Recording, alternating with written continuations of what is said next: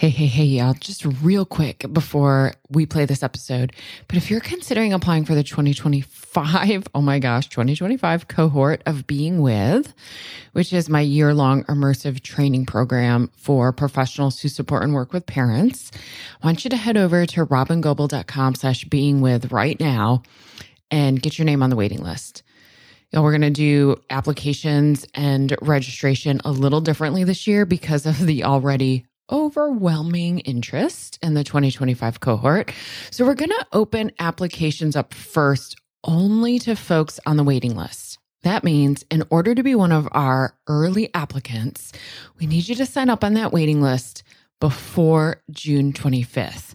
robingoble.com/beingwith, and I'll get that link down in the show notes as well. Alrighty, here's the episode. Hello. It's me again, Robin, the host of the Parenting After Trauma podcast. Maybe we're meeting now for the first time, or maybe you've listened to all 52 episodes. Can you all believe we're at episode 52? That's wild. But whatever it is, I'm thrilled you're here. Today, you get to hear from my very dear friend and colleague, Marty Smith. Marty is the first repeat guest on the podcast, and it's going to be pretty easy to understand why. She is one of my favorites, like favorite everything.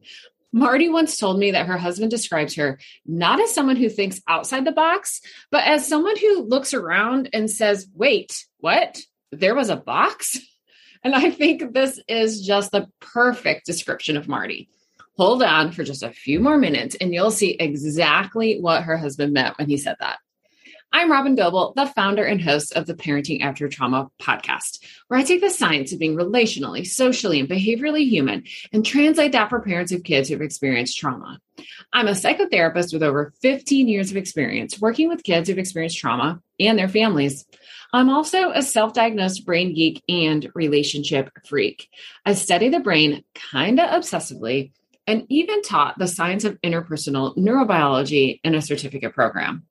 I started this podcast on a whim with the intention to get you free, accessible support as fast as possible. So the podcast isn't fancy and I do very little editing. It's pretty common to hear cock-a-doodle-doo in the background, and some of you let me know that that's kind of your favorite parts. If you love this episode, add Parenting After Trauma to your favorite podcast player, and then please share with your friends and colleagues. After you do that, head over to my website and get the free ebook I wrote all about the brilliance of attachment. Readers of the ebook are saying that not only is the book beautifully laid out and easy to read, but it's offering a perspective on attachment that they've never heard before, and that's shifting things for them. You can download the ebook for free at robingoble.com/ebook. While you're on my website, definitely check out my calendar of upcoming trainings for both parents and professionals at robingoble.com/training. And holy moly, y'all, be on the lookout for something pretty epic that I'm about to announce. It's going to start in January, but I'll be announcing it way sooner than that. So you can get all excited about it and decide if you're going to join me. Today's episode with Marty Smith is sponsored by The Club, my virtual community of connection, co-regulation, and of course, a little education for parents of kids impacted by trauma. Right now, The Club is preparing to open our doors again to new members, which we do every 3 or 4 months. The Club was an idea I had last year in 2020 that has far exceeded what I ever thought would be possible. And that is only because of the extraordinary parents and caregivers and professionals who make up the very fabric of the club. The way they bravely show up for each other and themselves have exceeded what I even thought was possible. If you need to feel seen, to be gotten and understood, we would love to have you. In October, we'll be kicking off a 3-month journey into strengthening the foundation of the brain. We'll be taking some of the ideas you've learned in this podcast series and making them practical and applicable in your everyday life with your kids and also yourself, because I know I could use a little brain stem strengthening myself. If you head to robingoble.com/the club, you'll be able to add yourself to the waiting list and then be the first to know when we open up. The club will open for a week and just in time for you to join us on the strengthening the foundation of the brain journey. Marty was a guest on the podcast many months ago. And just as a side note, how did my podcast get old enough to say many months ago about anything? That's so amazing. In this episode, Marty and I dive deep into her unique approach to providing occupational therapy to kids who have experienced trauma. I won't keep you waiting any longer. Let's just go. Marty, welcome back to the podcast. You are my first repeat guest. So, yay! Thank you. Oh my God, that's fun. That is fun. And we talked about that, in the first interview we did about how, man, I could have you on like 40 more times and we would never run out of things to talk about. In fact, I told my husband, I'm going to be talking with Marty, so I'm going to go for a while. Yes. But specifically in the middle of this, building and strengthening the foundation of the brain series that I'm doing here, you, of course, were first person I even thought of. Marty, of course, has to come on.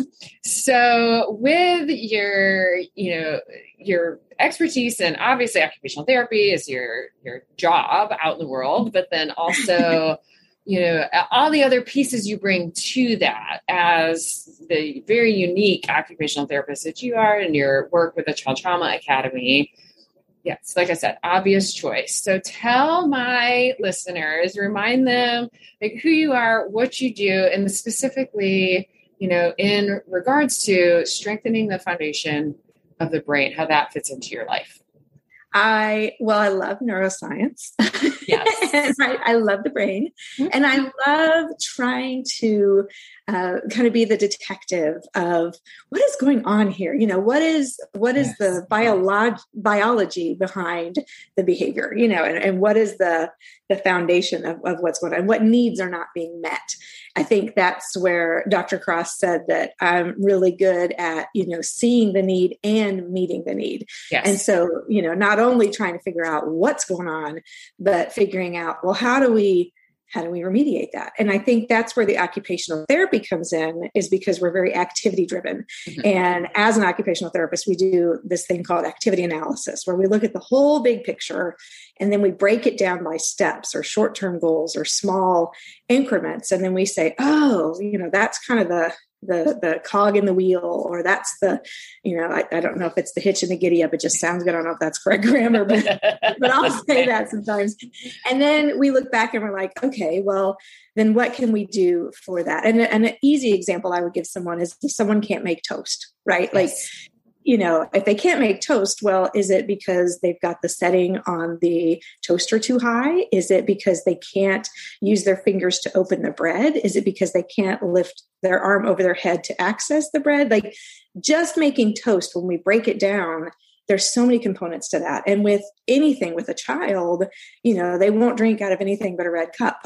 Okay, well, why is that? Is that because you always keep the red cup in a certain place that's more accessible for them? Is it your biases to the red cup? So as the OT, I'm really good at looking at the whole situation and trying to break down what specific thing is maybe causing everything else to domino. And then, when you talked about the Child Trauma Academy, which is now being switched over to the neurosequential model of therapeutics. And I think that better describes it too, because it's that neurosequential. It's the things happen in sequence. And again, I'll pull in my OT background in that when we do physical rehab and I'm working on a traumatic brain injury or I'm working on a stroke, there's a specific sequence in which neurosequential things. Yeah. There's a sequence in which the neurons will regenerate or rehab, if you will. So, if someone had a stroke, I'm not going to work on finger dexterity before I work on shoulder stability, because even if you can move your fingers, if you don't have the stability at your shoulder, your arm is still going to be unfunctional. And so that's what we kind of do. And I bring that into that pediatric setting and the trauma setting of the brain still heals in that sequence and it still functions in that sequence. And that's where I love talking to you, and you and I have become really good personal and professional friends, because we both really understand how the body has structural stability, such as, we call it, proximal stability before distal mobility. So that basically means my core has to be strong before my extremities can be moving and, dexterous, right? But the brain is the same way. We have to have the bottom of the brain stem, the limbic system, the diencephalon, those have to be structured in a way that can support the cognitive functioning as we get into the frontal and the prefrontal cortex. And so that's the same thing. The body is set up in a very sequential pattern. And so when you understand that, as someone who deals with rehab like I do, that's the basis for things. I can't work on these cognitive skills if the child is not comfortable in their body, if they're moving around, and we'll just take an example of, like, if I'm so nervous in the room that I'm constantly scanning with my eyes to make sure that I'm safe, I can't read this little book that you put in front of me because my eyes are already very busy making sure that I feel safe. And so, kind of what my specialty is through, studying the TBRI, the trust-based relational intervention, as well as the neurosequential model that Dr. Perry has created. It's that, okay, as an OT, how do I go in and say, okay, I need to look at those lower brain structures or more primitive or more functional, more foundational brain structures. And I have to make those rehabbed before I can help therapists and people that are doing more cognitive work get into that. And then my particular specialty is, how do I work with those therapists to teach them how to do that? And that's what I wrote the book for, was, and it's simple things. I was talking with a psychotherapist yesterday, and I said, you know what, why don't you just spin the child, let them get on your office chair and spin around for maybe 30 seconds before you try and talk to them. And then that would help reorganize that vestibular system. And she's like, can I do that? And I'm like, spinning in an office chair? There's no, domain, like, what do you call it? Therapeutic domain, or like OTs don't own spinning. Like, yes. And jumping, things that you see a toddler do on a couch, you can do in your therapy room without having risk, of yes. Like, I'm crossing the line. It's like, no, this kid was doing that in your waiting room. You're just helping yes. them do it in a better specific manner to help them feel better. Yes. I mean, so much of what you've said, I'm like, okay, yes, let's talk about that. Yes, let's talk about that. But that in particular, I want every mental health therapist to go back, press rewind. I know you don't press rewind anymore, but you know what I mean? And hear you say that again, like, nobody owns spinning. Nobody owns the very question implies that as a mental health community, we have dissociated the body. Yeah. And somehow convinced ourselves that we aren't skilled or allowed to bring the body into the therapy room, which I think just goes back to these beliefs that somehow the mind and the body are separate, and they're not. They're not. And so that's the first thing I want to say. Everyone pause, go back. Now learn a little bit about the body and know kind of what you're looking at least. But it's one of the things, I think you and I clicked so instantly. And I think because of that, because both of us have no pretenses about who's in whose lane, right? Yeah. It's like, no, it's a really big highway. It's like an 8-lane highway. Totally an 8-lane highway.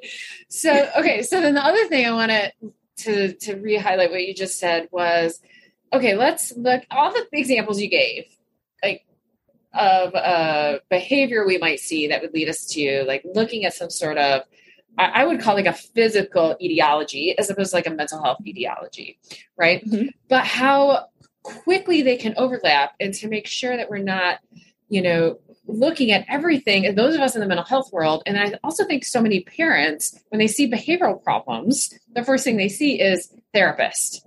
They think therapist, like mental health therapist. Do I need therapeutic intervention to help this behavior problem? And so when I think about the kid that's, hypervigilant and therefore constantly scanning the environment and therefore not, doing their schoolwork.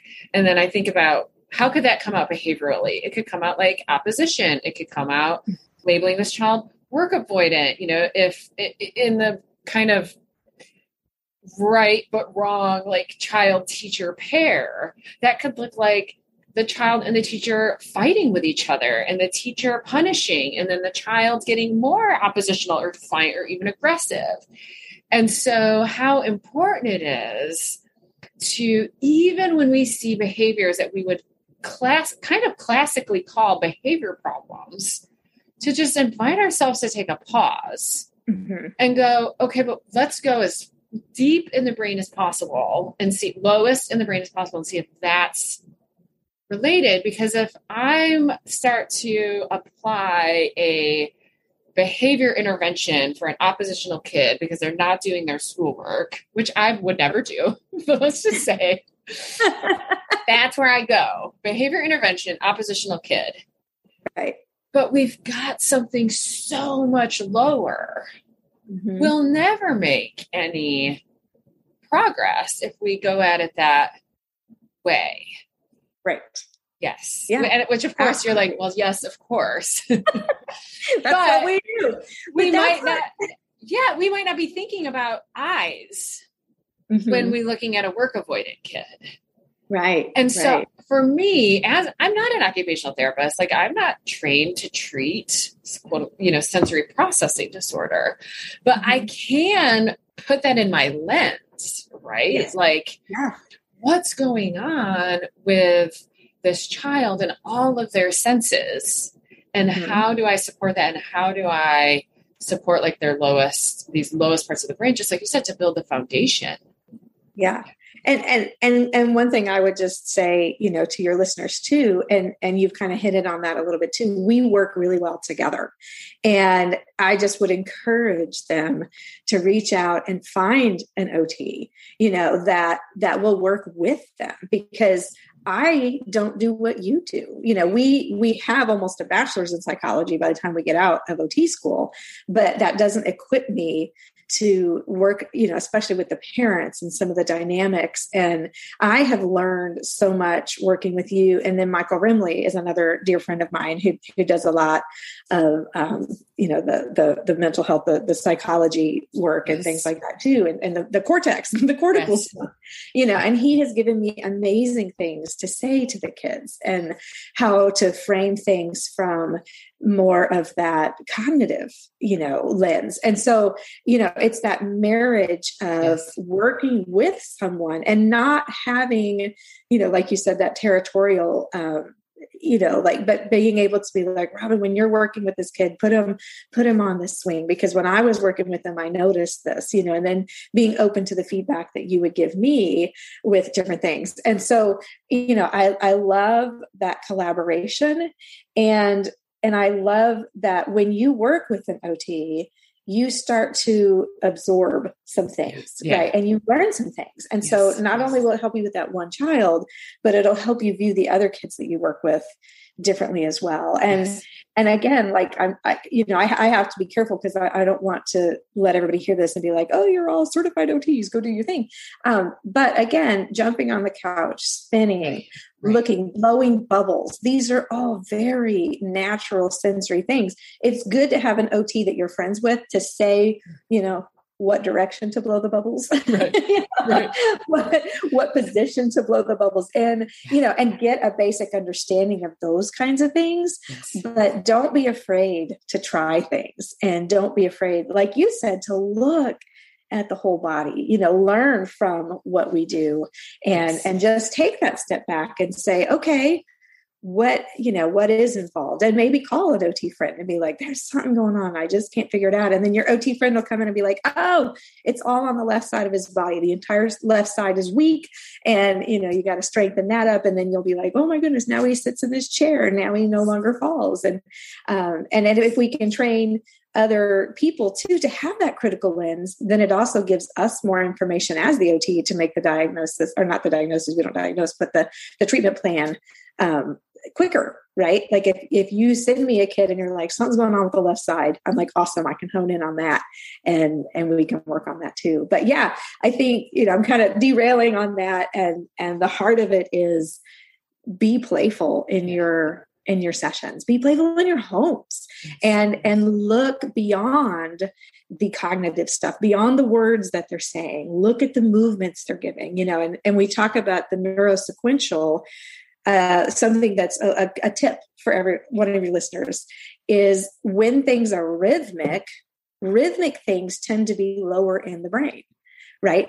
And so when you have a child that's throwing a tantrum and everything is rhythmic about it, the hands are waving in a very rhythmic way. The vocal tone is, you know, if there's rhythm in those tones, and if there's, I hate you so much versus I hate you so much, you know, like there's a different tone and rhythm in that. When a child looks at you and they're like, you don't understand me, I don't like you. Well, they're in their cortex. Yes. Because those are chosen specific words. But when they're like, oh, hey, you don't understand me, you know, and if it's rhythmic like that, then you can be like, oh, that's lower in the brain. You know, this child needs to be rocked. I need to match them with rhythm.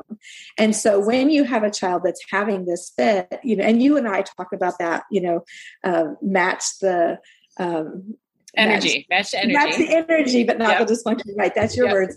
And I would say match that rhythm as well. And so when a child comes at you with a really, you know, high, fast rhythm, then you meet them with that rhythm. And anybody can do that. Any person, parents can do that. Therapists can do that.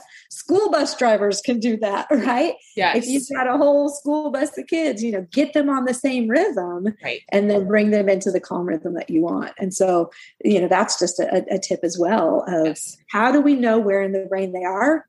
Look at the rhythm and repetition, you know, because that's lower brainstem.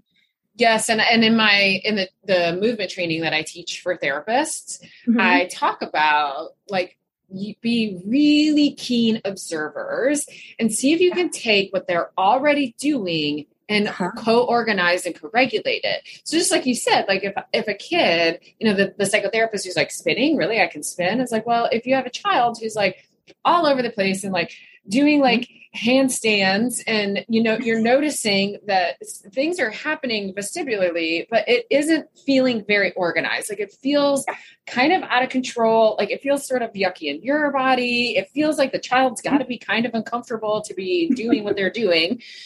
Look, be a keen observer and look and be like, okay, is there something that I can do that would almost kind of metaphorically like lean in to this child's body movements and how they're being, but offer something that could be supportive and co-organizing and co-regulating. Like they're cluing us about what they need if we just observe. But I know a lot of therapists who would look at that kind of dysregulated behavior, like upside down and all over the place. And I'm like, here and there, blah, blah, blah, especially because it could be making a mess in the room. It could be accidentally bumping shelves over and then toys are falling over.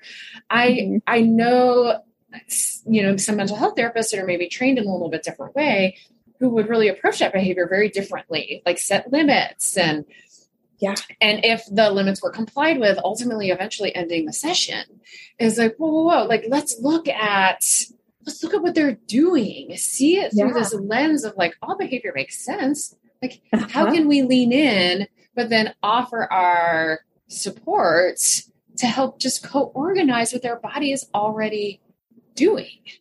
Absolutely. And I'll go along with that too. You always talk about, you know, we're seen and a lot of our own self vision is what others see in us. Right. Yes. And so then we'll get into the whole mirror neuron, right? And the whole, when you see someone and they're doing what you're doing, that's a way that we connect. And that starts in infancy, right? You know, we make the weird face and the baby makes the weird face. We make the clicking noise, baby, you know, it's that playful serve and return that you talk about so much. And when we're in when they're in the room, if you can mirror them a little bit, then two things are happening. happening. One, you're doing a really good activity analysis because you're feeling what they feel. Yes. Yes. And then you could be like, wow, this is the input I'm getting. And so then you have a more understanding of where the child is coming from, and you can match that. And then you can say, okay, I'm getting dizzy. What do I do when I'm dizzy?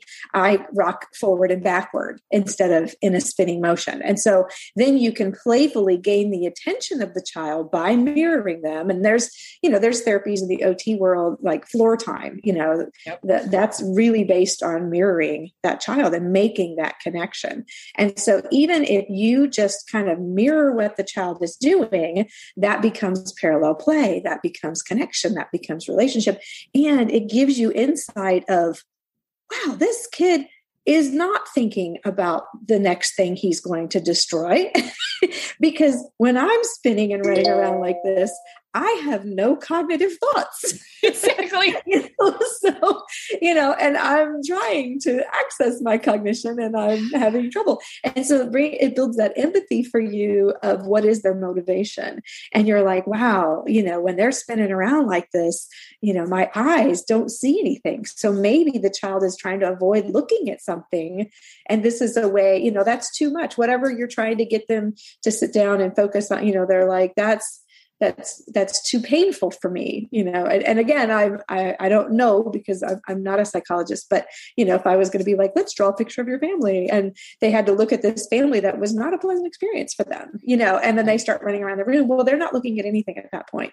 And so when you mimic them, you're like, wow, I can't focus on anything. So this is a really good avoidant tactic for them. And so maybe I should just not ask them to look at this photo. And maybe that is the base of this interaction. And maybe I could say, let's build it out of Play-Doh or do something more physical, or, can I change the way that I approach whatever it is you're trying to work with, and does it feel different to me when I, talk about the family with figures or dolls versus drawing them on paper, and just feeling, kind of where the child is. And again, if you're, and again, I just, because I'm trying to educate your listeners a little bit too, it's that whole look at the rhythmic, is it rhythmic? Is it patterned? When things are patterned and rhythmic, the child's trying to calm down. So you can, you've stressed them. Essentially, if they start rocking, if they start humming in rhythm and they start yelling at you in rhythm, that's a stress response. But if it's more irrhythmic, where, it's things are up and then they're down and there's no real direction, like you can't really predict where they're going next and they're sporadic all over the room, that's a child that is lacking alertness, like they're trying to wake themselves up. Maybe they're tired. Maybe they didn't sleep well. Maybe they don't feel good, those kinds of things. That child is seeking information, where the rhythmic child is avoiding information.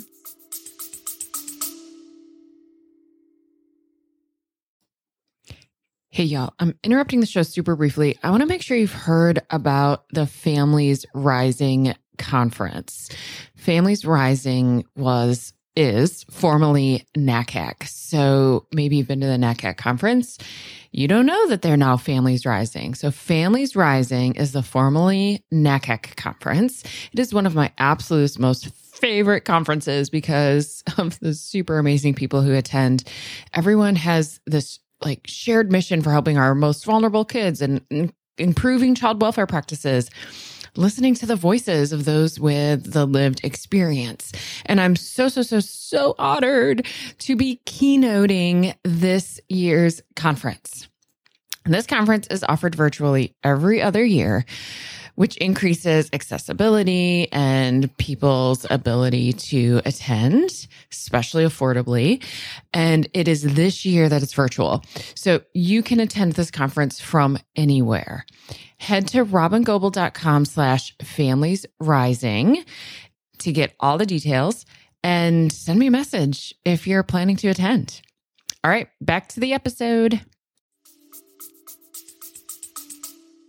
Right. I also would think that that child that's more erratic and irregular, that could be a sign of a child who's so stressed that they're moving into a state of collapse, Yes. And so the waking upness is how do I bring my nervous system kind of up and out of collapse instead of down and out of sympathetic arousal. So it can be kind of tricky because it's almost a little counterintuitive, right? The super erratic child doesn't necessarily look like they're falling into collapse, but I have found personally that, like in my own work and then with coaching parents too, that's like just the more we do it, the more we use this lens of how we're seeing behaviors and then feel into it too. Like I'm always teaching parents and therapists pay attention to what they're noticing in their own body to get for clues about maybe what the child is experiencing.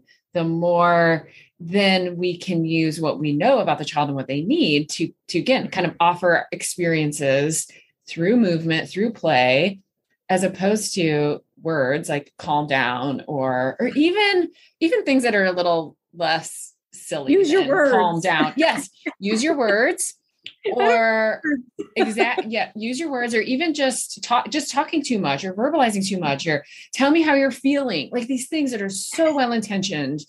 And we find, really trying to pull out our attunement skills by talking about feelings, but it's the talking about part that's actually being experienced as misattunement, even though we're trying so hard to be attuned. And then the other thing I want to tackle onto what you said about, when we are, really engaging kids this way and how we see them and our mirror neurons and all that kind of good stuff.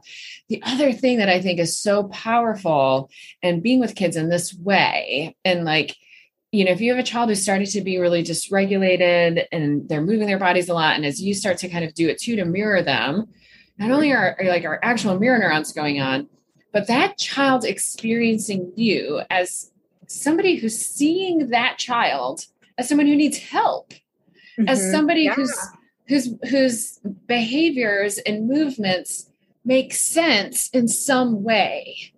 Yeah. And that's a new experience for the child, right? Because they're usually being seen by adults as you're bad, stop that. Yeah. And it's a great relational. Yes. Yeah. It's so relational. And it is a way to feel, that's how we make friends is by doing the same stuff. We start with parallel play, right? Yeah. That's the whole go around the room and find someone who has your favorite color. We want to be the same with the people that we're connecting with. And so just matching a movement with someone is like, hey, I can do the same things you are. I'm similar to you. I'm trustable. It's a great way to just get that foundation of the relationship. And often with the most dysregulated kids that I work with, that's where I will start, is just trying to, match them in some way. Can I match their hand movements? Can I match the way their head is moving? I don't have to be running around doing the full, they crash into my sand pit, of course. I crash into my sand pit, but I can rock. And that was, one of the things I talked about was, with an agency I was working with, was the child was running around and they were destroying things, and so she just started to rock her body in the same, kind of movement. Like if you could envision his heartbeat, right? And she just kind of rocked her body back and forth to his heartbeat rhythm. And he noticed that in his periphery, and then slowly she was able to rock a little bit slower. And then that brought him down because he matched her, and then they came in. And that's something in the office that you can do too, because then they feel seen, they feel connected. It's that connecting that we're always trying to do. Yes. Okay. So there's two things I definitely want to ask you for my listeners in this particular series before we wrap up. One is, when it's not uncommon for parents to feel like, I can tell that my child will benefit from both occupational therapy and mental health therapy. Which one should I do? And I want to tell you what I usually tell parents, and then you tell me if this is good or not. I usually will tell them, many families can't do both at the same time. Like it's just a lot of stress on finances and time and scheduling. And you probably have other children and all this and a job and all these other things, right? Like life. If you can't do both at the same time, start with occupational therapy. Does that feel like the right answer? I'm so glad you said that. Because I was like, are we going to disagree on this? Wouldn't that have been fun? That would have been fun. But yeah, because if the body's not stable, Yes. you can't move forward. And so, of course, but again, you have to understand I am an OT. So I think it's more valid for your listeners to hear you recommend that than me, because of course I'm going to be like, no, they have to see me first. Yeah. But what I would say is get on the waiting list for a good psychologist.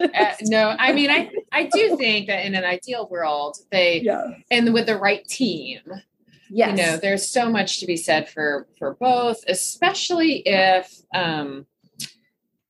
the mental health treatment really involves parents and parent support and parent training, because I think that is always such an important piece of the equation. But that I just wrote an article and I was like, well, if I'm going to earthquake proof my house, I'm going to go ahead and get real focused on the foundation and worry just a tiny bit less about like how well the pictures are nailed to the wall. Like both are helpful if an earthquake comes through. But if the house collapses because the foundation is too weak, it doesn't matter how well the pictures are nailed to the wall. And so let's start with the very bottom and really strengthen that foundation. And I do think that there are many mental health therapists that are getting more and more trained in body-based work and movement-based work. And we're seeing less of a distinction between like the mind and the brain. And there's still limits to what is inside my scope of practice as a mental health therapist. That occupational therapists are so much better equipped at supporting families through really helping to like co-organize and co-regulate these lowest parts of the brain.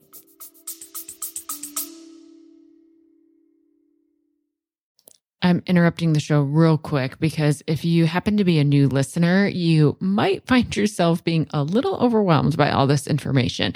That makes total sense. I mean, there's like 150 episodes plus all the free resources that are available over my website. It's just a lot. So many folks have asked me, where do I start? So I created a separate podcast stream called Start Here. What I did is I took the 10 episodes that I want you to listen to first, and then I want you to listen to in this specific order, and I put them into a separate podcast stream so that you don't have to search for them. You can just press play and they'll play one after the other after the other. If you go to robingoble.com/start here, you'll be able to get an invitation to subscribe, and then you'll be able to listen right in the same podcast app you're using right now. robingoble.com/start here. Yeah, thank you for that. Because, and I agree full-heartedly, and in a perfect world, you have a team of both, that work together and we'll be able to communicate with each other. And if you don't, try and open that door for them and see if they're open, to having those conversations. So absolutely, 100% agree. Perfect. Okay. So the other thing I want us to touch on before we start to wrap up is, aside from just the fact that we clearly were like instant friends because of our personalities, what I loved about your work with families and why I referred so many families to you when I lived in Austin is because of the approach that you took, which was so family collaborative.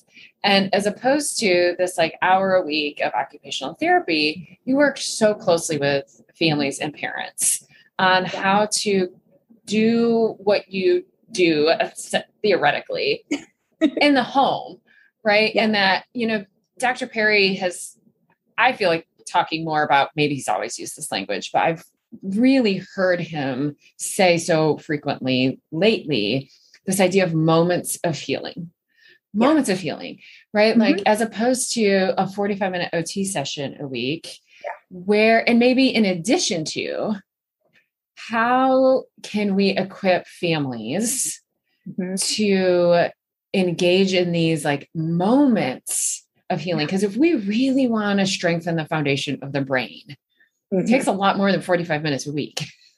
Absolutely. And that for me, Marty, is one, that's why I love to referring families to you. You're so good at empowering parents to do this, but also like we're your book comes in. Thank you. So let's talk a little bit about your book and how that, if so many families don't have access to someone like you, they don't have access to an OT who's going to really pull them into sessions and really work from a relational standpoint and really teach them how to create moments of healing at home. So talk about your book and how that could be supportive for those families.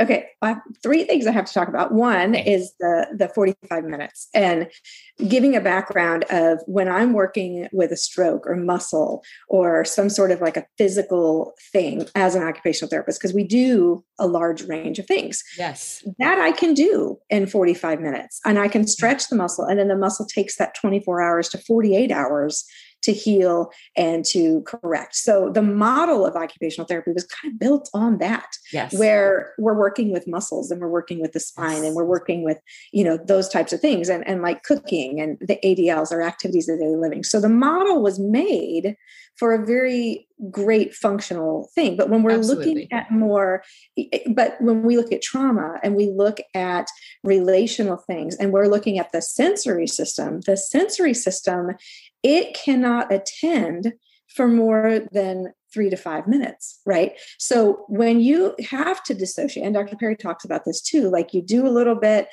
dosing is what he calls it as well. So you get a little bit of a dose and then you have to step away. You've got to dissociate for the brain to reorganize and know where it's going to put that therapeutic input. So it's not like the physical rehab when we start talking about neurology. So that is why if I'm doing a 45-minute session, the brain is taking breaks every 2, 3, 5 minutes, and I'm only getting 2 or 3 doses in. And repetition cannot happen in 2 to 3 times. The baby doesn't take 3 steps and start running. The baby toddles for months. And every step that they're taking, they're building those neural connections. And then they fall and they rest and they take a break and then they get back up. And so when we're building neural connections, you have to have the breaks in between. And that's key to the carryover. So if I want to get 1,000 repetitions and I'm only seeing you for 45 minutes and I'm not talking to the parents, I'm going to get 4 repetitions a week. You're going to be in my therapy session. You're going to be seeing me till you're 16. Right. That is not functional. No. And so that's why in my practice, it is so important for me to bring the parents in. And, I encourage therapists to find, or parents to find someone that allows them, to understand what the carryover is going to be. And, if I'm like, hey, have them use their left hand more, or, play this peekaboo game or whatever sensory thing I'm trying to get into, I'm wanting to do that 1,000 times. So that's the one thing is absolutely it's the dosing, and it has to be smaller doses, but more frequent than what most typical therapy sessions are. The second thing I will say is exciting news. It is out in the public now. The National Alliance of Trauma Responsive OTs and the Trauma Informed OT group on Facebook. There's several therapists now. I think we're up to several thousand. Mm-hmm. We are trying to do just that. We're trying to change the movement and help bring awareness to other occupational therapists of let's stop doing these 45-minute sessions. Let's bring the families in. How can we actually consider that neurosequential model? How can we consider how trauma has derailed some? How can we change the way we interact and have a less behavior-based approach and more compassion-based approach? And we're trying to equip therapists. And so I'm actually part of the movement of we're trying to, create resources for people and connect people. And, we're hoping to launch in October. And so that's another exciting development. So exciting. I know you can't find me. So exciting. I don't want to take on everybody in the world, but I want to equip other therapists to be able to be ready to equip to take them on. So that's very exciting. And then, darn, what was the third thing? It was actually addressing my book. Yes. Right. I was like, there was a third thing we were going to talk about. Well, so that's when you're like, I'm forgetting about my book. That's your book. Yes. This is why I'm not good at marketing. So I get excited about helping the people and then forget the resources. My website, if you go to creativetherapies.com, I always forget that I have Calmer as well, which is an online tool that you can just enter in the behaviors and it'll give you some activities. Everybody talks about that and they're like, oh, there's this really cool website. One time I was like, oh, that's my website. That's my website. Okay. So everybody listening, you even sort of just really glossed over that. So I will Marty's talking about this really amazing would you call it an assessment? Is that the right word for it? Yeah, I call it an Okay. assessment. Yeah. It's online. It's free. It's I will link to it in the show notes so that everybody can just go right to it and look at filling out an online assessment of like, what is your kid doing? And then here are like these recommended body-based, essentially mostly all body-based interventions. Yeah. Pretty crazy. Yes. But that's what happens. I developed that because I was doing training, and the people were like, how do we know these activities if you're no longer in our pocket? Right. And I was like, well, I'll have my husband write you an algorithm. And then Dr. Cross, I kept getting upset with him, not upset, like in a very playful way, but they give me an hour, they give me an hour and a half, you're having me on this podcast for 40 minutes. Like, right. I can't do things in 40 minutes. There's so much I want to say. Right. And so Dr. Cross was like, well, write a book, and put all the things that you don't have time in an hour and a half, put it in a book. And so I was like, I could do that. I've never written a book before. I don't even read books, but of course I could do that. Like, so that's what the connected therapist is. Basically, if someone were to allow me to have 8 hours of your time to really go specific into the different systems. And this way, you don't have to listen to me for 8 hours. If your child is having primarily vestibular issues, you can just fast forward to that chapter. Yep. And that's what the book was written, because I really wanted to inspire people to understand not only do we all have different ways of viewing things, and a little bit of the neuro foundation and the familial foundation of that. And it's kind of a little bit of my journey as well, because I used to be a very behavior-based therapist. I was an occupational therapist that was very, first, then, if, then, very mechanical. And when I discovered TBRI and, Dr. Perry, kind of took me under his wing, I was like, oh, people have emotions. Wow, that did not occur to me. And just how it changed my own life and my own parenting as well. And just the lens that I look through. Yes. And so I wanted to write a book that both kind of chronicled my journey into being more compassionate and empathetic, as well as if I had 8 hours of unlimited time and could teach parents and therapists and other OTs about the sensory systems and how trauma will, impact them. Yes. Then that's what I want to write. And so that's what I wrote. Yes. That's what you wrote. And it's amazing. And one of your top gifts, you have many, but one of your top gifts is practical, right? Like you so quickly can take this like big concept and go like, oh, we'll just go take this thing that everybody has in their house and do this with it.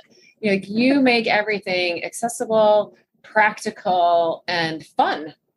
Thank you. It's just exactly what parents, especially, I think all parents need that stuff, but especially if you've got a kid with big behavior problems, practical and fun are extremely important. So y'all, if you haven't grabbed Marty's book, The Connected Therapist, it is I really think it's a must have for people in their kind of parent book library. And really you can like flip to the chapter and be like, oh, X, Y, and Z fun activity would probably help my kid. It would take you 20 seconds. Yeah. That's the goal. I kind of looked at it. I've been doing trainings around the world for 20 years. Yes. And for 20 years, I've always been like, I need more time. And so this is what, if I have more time, and it's also what things am I asked the most? When I'm doing these trainings, what are the questions that they ask me? Right. And so I've tried to be like, okay, if I'm doing a training, this is what people want to know. Yeah. And so I'm going to write it in a book. Yeah. And then my friend Holly edited it and she made it actually sound like a book, which was pretty exciting. It is just perfect. It truly is perfect. So Marty, thank you so much. And of course, y'all listening who love Marty, don't worry, she'll be back, because I plan a podcast for a long time, and Marty, there's like a million things we could keep talking about. And I just love being with you. So and likewise, absolutely likewise. I always enjoy time with you, whether it's in person, online, virtual, podcast. We think alike and we have the same heart and compassion. And I just love working with you. And I love the people that you work for too. Yes. They're our people. They are our people. We both love them. And that's the other part of my podcast too, is like, I've been trying to be so deliberate about like, I want to introduce my audience to people who love them as much as I do, because it's really easy for parents of kids with really big, challenging, baffling behaviors to only interface with professionals who don't really like them very much because they experience their family as difficult, And so if I can help remind these families that like, no, there are people out in the world who love you because you're lovable and you're, perfect and wonderful. You just happen to have a kid who really struggles, and that's very stressful. So, it is. And we do the best we can with what we have. Absolutely. Right? Yeah. And you know what? When I'm super stressed out, I'm not always behaving my absolute very best. And I don't expect the parents of the kids that I work with to always be behaving their very best. And I adore them anyway. And I know you do too. So thank you for being on this journey with me and for these families. And I can't wait till we think of the next thing we're going to talk about. That sounds great. Thanks for having me, Robin. Take care. It's hard to even know what to say now. I mean, Marty is just one of those people that I sit back and wonder, how did I ever get so lucky to come to know you? She is a wealth of resources and knowledge. And I've put live links to all the things we talked about in this episode into the show notes and over on my blog at robingoble.com/occupational therapy. Thanks for joining me today on the podcast. I'm really, really grateful for you. Thank you for your commitment to kids and to families and to making the world a better place by embodying the science of relationships. See you next week. Are you ending this episode with maybe a big sigh of relief? Like, yes, finally, someone gets me and my kids. But also maybe a sense of like, okay, but now what? All right, y'all, I've got lots of possible now whats. If you want to connect with me directly, like pick my brain, have access to me almost every day, not to mention hundreds of other parents from around the world who totally get what it's like to be you, then you're going to want to join us in the club.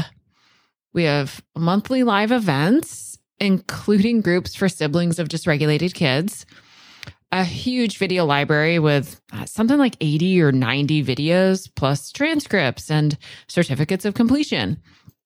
Plus, of course, a very active forum that I'm participating in every single day. We open for new members periodically, so go check robingoble.com/the club. If we aren't open now, you can put yourself on the waiting list and I'll let you know the moment we open for new members. That's robingoble.com/the club. Now, if you're a professional and you want to strengthen your capacity to work with the families of kids with big, baffling behaviors and vulnerable nervous systems, plus use all of my materials, including a 12-module course that follows raising kids with big, baffling behaviors, plus be included in an online searchable directory so families all over the world could find you, then you're looking for Being With, which is my year-long immersive training program that runs January through December. So you'll want to go to robingoble.com/beingwith, read all about it. And if you're interested, put yourself on that waiting list too. Now, if you just maybe need a little extra connection and co-regulation, but don't feel like you need to join the club, then you can just keep listening to my podcast. Or you could go subscribe to my Start Here podcast, and that'll give you 10 episodes in order that will take you through cultivating a great foundation of parenting with regulation, connection, and felt safety. That's at robingoble.com/start here. You have to go there. You can't just find it in your podcast app. Or you could get yourself a copy of Raising Kids with Big Baffling Behaviors, paper book, audiobook, ebook. You can get that anywhere books are sold. Or you can just head to my website, download one of my very many free resources. I keep them all really easy to access at robingoble.com/free resources. Webinars, masterclasses, ebooks, infographics, all sorts of stuff. Go check it out. See what of those things could be supportive of you, or maybe to the other adults in your life who are helping support you and your child. There are just so many ways that you and I could be more connected, and you can get the amount of co-regulation and support that you need. If it feels like a lot to remember, all you have to do is go to robingoble.com and take your time clicking around, seeing what I got there. I am so glad you and I are connected now, and I can't wait to be with you again soon in our next episode of the Baffling Behavior Show. Bye-bye, y'all.